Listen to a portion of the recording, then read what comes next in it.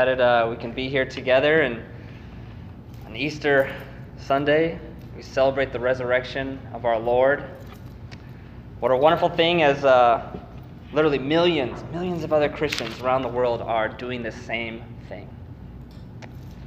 In a period of 36 hours after Jesus' death, his disciples, his followers, had to come face to face with many of their different fears that they had.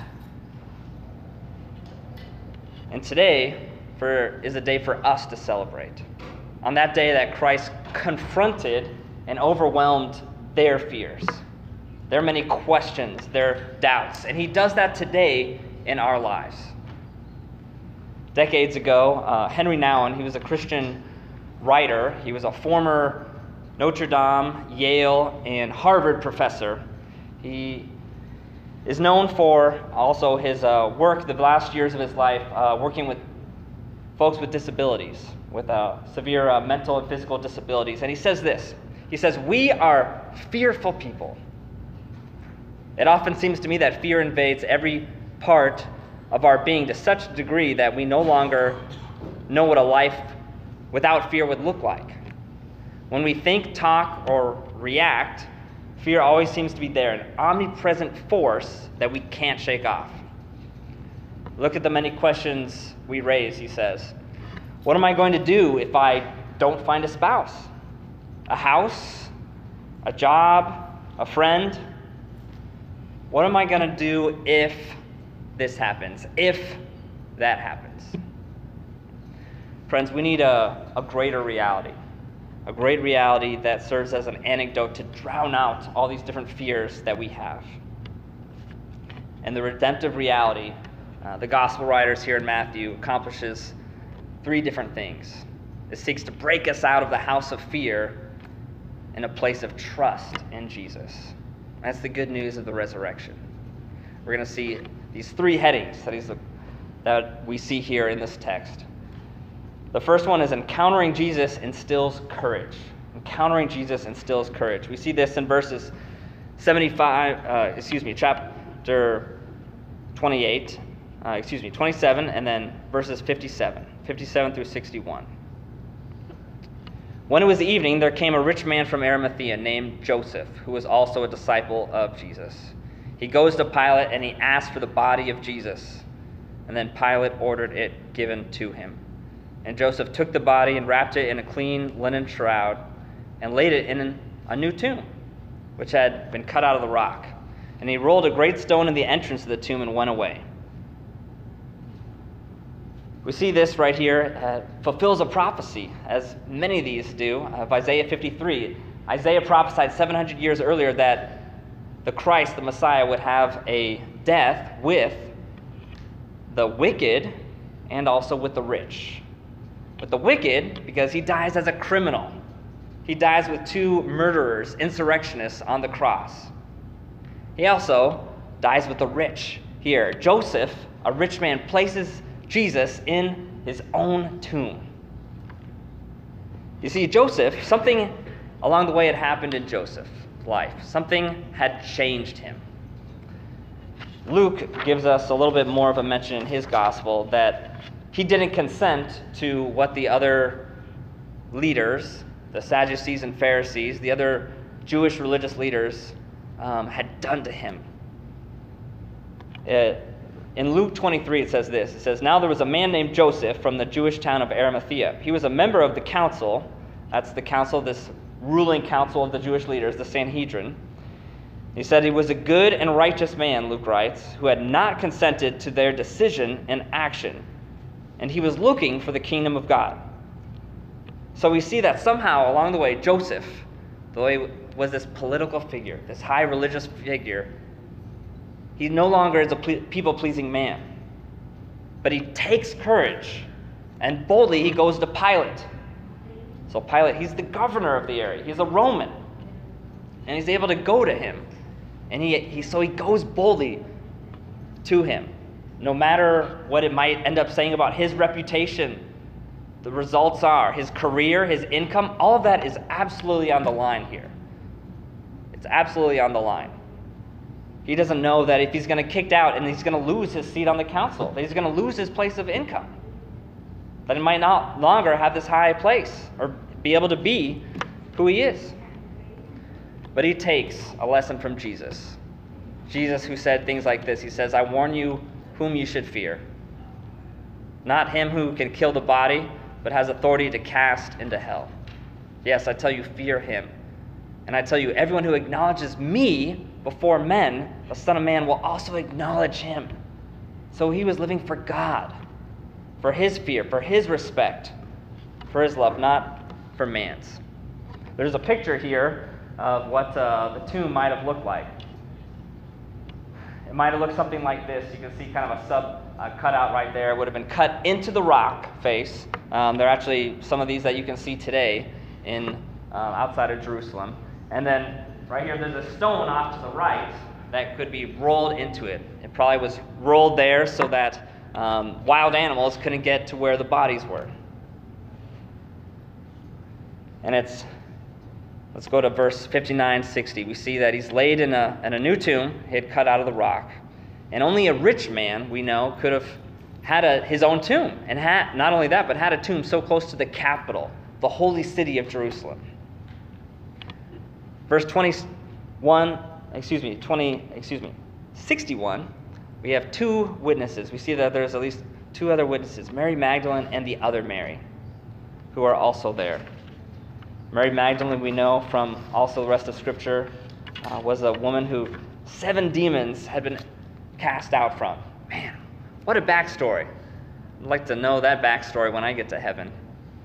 She had encountered Jesus. She had encountered a greater reality and the fear that she had been living with, or that she could be living now, that they've crucified her Savior, her Lord.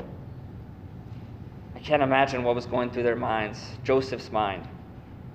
This other woman is she's mentioned probably in also verse 56 that we didn't read, but she's probably the mother of James and Joseph. And these were part of the many women who followed Jesus, and some who even helped support Jesus out of their own finances.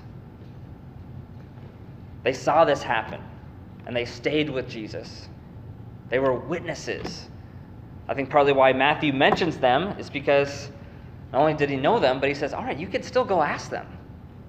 Go ask them and see what they've said, what they saw. And I want to draw really quickly 3 applications that we can see here. As believers in Jesus, take courage because of what Jesus has done, because they've encountered Jesus. First thing is that we can be courageous against sin. Joseph stands up against the sin of murder that his peers were committing. He stands up against that. He fought, I'm sure, against the sins of unbelief and cowardice in his own heart that said, you know what? Hey, wow, they're crucifying this guy. Who knows what could happen to you? You could lose your career. You could lose everything. And for those who are believe, we can fight against our own sin. We can fight against the sin of our own hearts and injustice that's around us. Number 2, we are courageous in fearing God, not man. We're courageous in fearing God, not man. We've been touched in such a profound way by God of the life and love of this man that he's changed us. He's loved us. And so just as Joseph was changed, he just didn't want to go with the status quo that he'd been going with maybe for so much of his life. And this is even before he had a perfect knowledge of Jesus' death, what that actually even meant for him. Even before the resurrection, which now we have. How much more can we be changed by it? That we can boldly live holy lives, fearing God, not others. That we can boldly share the gospel with others. And the last one, we are courageous to suffer for Christ. Joseph here reminds me a little bit of Moses. In the book of Hebrews 11, the writer there talks about Moses. He says, by faith Moses, when he was grown up, refused to be called the son of Pharaoh's daughter, choosing rather to be mistreated with the people of God than to enjoy the fleeting pleasures of sin. He considered the reproach of Christ greater wealth than the treasures of Egypt, for he was looking for a reward. He was looking for a reward. So like these women, Joseph counts the cost to follow Jesus, to be associated with this crucified Messiah rather than fear man with those consequences. And Easter proclaims the same, that there's this greater reality that we can live with in our lives. Jesus is dead. Jesus is risen. Second point we see is encountering Christ provokes opposition. We see that in verses 62 through 66. Encountering Christ provokes opposition. Verse 62, it says, "The next day, that is, after the day of preparation, the chief priests and the Pharisees gathered before Pilate. They said, 'Sir, we remember how the impostor said while he was still alive, after 3 days I will rise.'" So the next day after the day of preparation is, of course, the Sabbath. We're supposed to rest. And these are two rival religious groups, the Pharisees and the Sadducees. They're different, totally different political ideologies, and they despised one another. They hated one another, but they're forced to work together in order because they're trying to get rid of Jesus. And guess what happens here? They break their own Sabbath regulations to conspire against Jesus. They had all these strict rules that they created, all these extra ones that aren't even found in the Bible, and they break their own laws to be able to try to kill Jesus, to conspire against him. It's great irony there, because they persecuted Jesus for the same thing. They said, "Jesus, you can't heal people on the Sabbath. That's against our laws," even though it wasn't against God's laws. But they break God's law. Verse 63, 64. We see maybe they heard about this from Judas. He said, "After 3 days I will rise." This is something that wasn't necessarily common knowledge. So maybe they heard about it from Judas, someone else. And they say, "Therefore, order the tomb to be made secure until the 3rd day, lest his disciples go and steal him away and tell the people, 'He has risen from the dead.' And the last fraud will be worse than the first."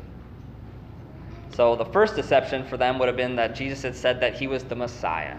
Jesus said that he was the Son of God. The second, he says, would have been a fake resurrection. A fake resurrection would have proved the first thing and would have been powerful. They say, "All right, we can't have this. So let's set a guard there. Set a guard for this tomb. Seal the tomb. Set a guard." And we see that in verses 65, 66. Pilate said to them, "All right, you have a guard of soldiers. Go, make it as secure as you can." So they went and made the tomb secure by sealing the stone and setting a guard. This guard was probably the Roman military guard. It was assigned to oversee the temple security. And again, this is amazing that these two groups are working together. Ideologically, theologically, politically, they were opposites on the spectrum. Yet these guys are working together because Jesus is such a thorn in their side. There's good news that in the midst of opposition that maybe you encounter in your life as a believer, that we might encounter as a church, yet Jesus overwhelms our fears with the greater reality of who he is. And to do that, we see this third point. In verses 1 through 10, encountering Christ, encountering the risen Jesus, causes worship. It leads us to worship. Let's look at verse 1. "Now after the Sabbath, toward the dawn of the first day of the week, Mary Magdalene and the other Mary went to see the tomb." So on Sunday. And this is why, through the last 2,000 years to Christian history, we've changed from Fridays being the Sabbath to Sundays. We've changed it to Sundays because that they found the empty tomb. Jesus rose from the dead. You even get to see in Revelation, in the book of Revelation, which is written much after, it says, John says, he begins the book by saying, "I was in worship, I was praying on the Lord's day." I was praying on the Lord's day. And he, no doubt, is probably talking about a Sunday. Because it's the Lord's day. It's when he rose from the dead. He fulfilled all that he was going to do for us. And we see here some of the female disciples of Jesus. They've rested on the Sabbath like they should have. And they go and they go to the tomb. They had remained courageously faithful. They had stuck it out. These female followers of Jesus. We see something amazing happens in verse 2.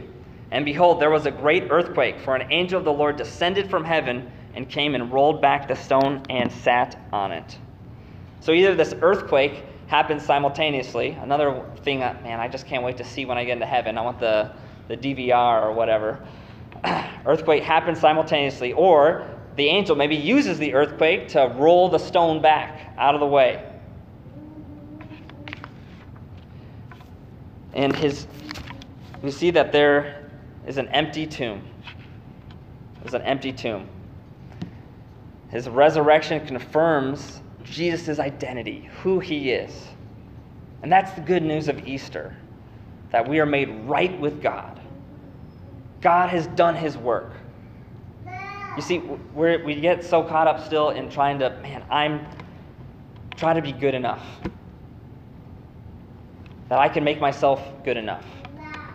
But it was Jesus' work, his death on the cross, his resurrection, that satisfies God, that we are brought close to God, that we know that God loves us because God did that. There's no more trying to prove our way with God. Verses 3 through 4, this angel, his appearance was like lightning, and his clothes white as snow. And for fear of him, the guards trembled and became like dead men. So these guards are probably battle-hardened Roman soldiers, right? The greatest army in the world at that time. And they are terrified. They're terrified at this one angel, this one soldier in the true army of God. The appearance of angels throughout the Bible causes great fear and terror often. People are struck dead. They fall on the floor on their faces. And many are even tempted to worship. Verses 7. It says, "Then go quickly." Let's backtrack. But the angel says to the women, he says, "Don't be afraid, for I know that you seek Jesus who was crucified. He is not here, for he has risen, as he said." So it's like almost as if he rolls back the tomb so that they can see in that, all right, he's not here. He's already gone. See the place where he lay. Then go quickly and tell his disciples that he has risen from the dead. And behold, he is going before you to Galilee. There you will see him. See, I have told you. So right here, go tell the disciples. This could be maybe the 11, his really close gang there. He says, all right, go to Galilee. That's where Jesus did a lot of his ministry. It was kind of a home base. He did it all over the place, but that was kind of a home base for him, where many of his disciples were also originally from. He says, go there. In verses 8, it talks about how they depart quickly with fear and great joy. Fear and great joy. I can't imagine their just amazing emotions, their mix of emotions going into this.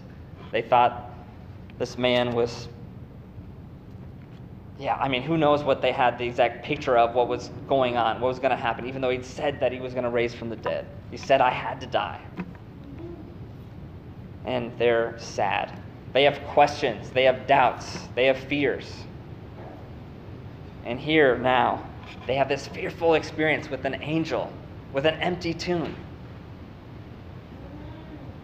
They say, all right, go. I've told you, go. So they go in fear and in joy to go and tell the disciples what they found. That they found an empty tomb. And behold, Jesus met them. Jesus meets them. He says, greetings. And they came up and took a hold of his feet and worshipped him. So we see here that Matthew points out this. He talked to eyewitnesses. And Jesus is no hallucination, but he's something that you can touch. These women grab hold of him. They're filled with joy and dared to hope that this man, their Lord and Master, is alive again. And Jesus, being a good Jew, he knows that there's only one true God. There's only one God. and he alone should be worshipped. But Jesus doesn't stop them worshiping him because he is God. He is the Son of God. And it's amazing in this society and culture 2,000 years ago where women were considered second-class citizens, where women couldn't even give a testimony in the court of law. But the gospel writers don't overlook this. They talk about these women, that they were the first witnesses that saw Jesus. If they were trying to make something up, they would have just left that out. But no, it's because it's true. It's true. The gospel writers, they point this out. And then Jesus, in verse 10, he greets them and then he tells them, he says, "Don't be afraid. Don't be afraid. Go and tell my brothers to go to Galilee, and there they will see me."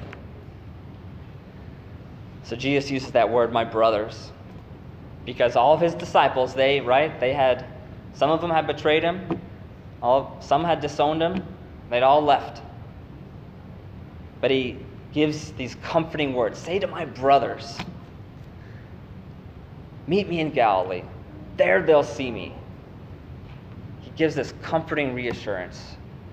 The application, too, is for us. That maybe today, already, this morning, yesterday, I know this is for me, that there are things that I need forgiveness for from Christ. But the application is true. Like he says that he forgives us. He welcomes us back.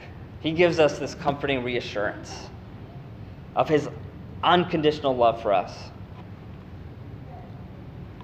And like us, they had their fears, and that their fears got the best of them. Their fears got the best of the disciples. And we too, often enough, can be caught up in these fears that overcome us, controlled by our unbelief and our many fears. The resurrection itself is this fearful event. These women are filled with fear. And for many of us, if the resurrection is true, if Jesus is who he said he was, if he really died, then we have to change the way we live. If Jesus is really God, if he's raised from the dead, we have to change. And that's a fearful thing. You see, I think they had all these very real fears that we also face. Have I been working? Have I been following Jesus all for nothing? They have fears of circumstances, of many what-ifs that fill their mind. They're living in the fear of others, the fear of their reputation, the fear of the future, the fear of failure, fear of death and judgment. But this is the amazing news of the gospel and the resurrection. That there is hope. There is a hope. There is an answer to that fear. You see, if we're like a man that's, to give us a little illustration, that's being chased by this huge dog, that we're running in fear of him, that this dog symbolizes our fears that we have. And this dog is absolutely terrifying. It's snarling. It's barking at us, and it's running after us. It's just running as fast as it can. It's on our heels. It's this ever-present reality of fears that keep chasing us. What if this happens in our life? What if that? What if this goes on in the future? What if this goes wrong? What if this happens to people I love? We go into this tunnel. This dog is chasing us. And suddenly a greater reality overtakes us. There's a freight train that is coming in the opposite direction. And suddenly that dog doesn't look as scary. You see, we need a greater reality than the fears around us. We need a greater reality. And the person, the reality of Jesus, of the resurrection, is like this freight train that's moving through history that grants a greater reality. And their fear, like these women, our fear too can be replaced with worship. Turn to worship at who Jesus is, God himself. You see, the greatest fear actually that any of us should have is God himself. That because of our sin, like God and his goodness and holiness, but he's a righteous and just judge. And to fall in the hands of an angry God, that's a fearful thing. But the good news of Good Friday and Easter Sunday is this: that Christ has made a way for his righteousness to be exchanged with our sin. It says in Romans, the righteousness of God will be counted to us who believe, who just trust in him who was raised from the dead, Jesus our Lord, who was delivered up for our sins and was raised for our justification. Our justification means just that we are made right with God. He was delivered up for our sins, and he's raised for our justification, our being made right with God.